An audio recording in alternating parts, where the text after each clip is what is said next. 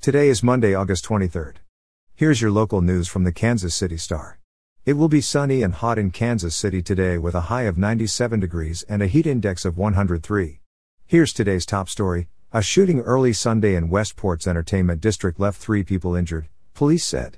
In the early hours of Sunday morning, a number of on-duty Kansas City police officers and off-duty officers working for the entertainment district noticed a, quote, large disturbance break out just east of Westport Road and Mill Street, the Kansas City Police Department reported.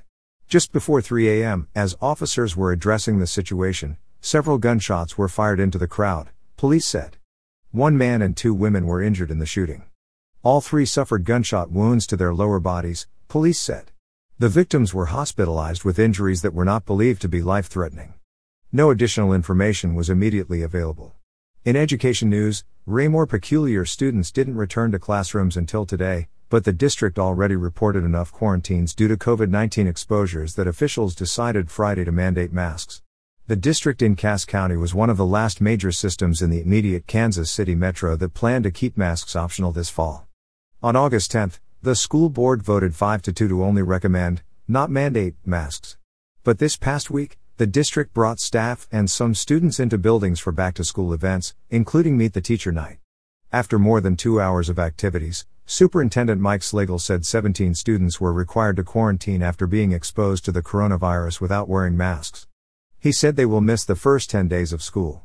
He said there was another exposure on a school bus, but because students were wearing masks per a federal mandate, they were not required to quarantine. And several others were exempt from quarantining because they were wearing masks and vaccinated.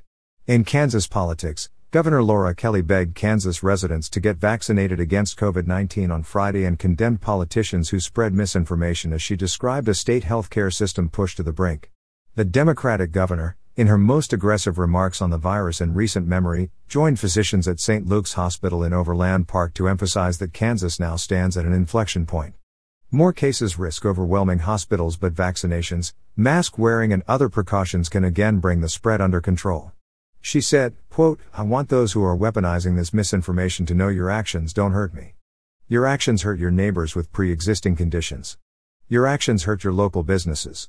Your actions are hurting our teachers, who have to risk their safety every day because their students are not wearing masks. And finally, in high school and college basketball news, Mark Mitchell, a 6'8", 205-pound senior forward from Sunrise Christian Academy in Bel Air, Kansas, formerly of Bishop Meade High School, cut his list of prospective colleges to 4 over the weekend. The final 4 are Kansas, Missouri, Duke and UCLA. Mitchell made the announcement on Twitter Saturday. He is ranked number 8 in the recruiting class of 2022 by Rivals.com, number 9 by 24/7 Sports and number 17 by ESPN.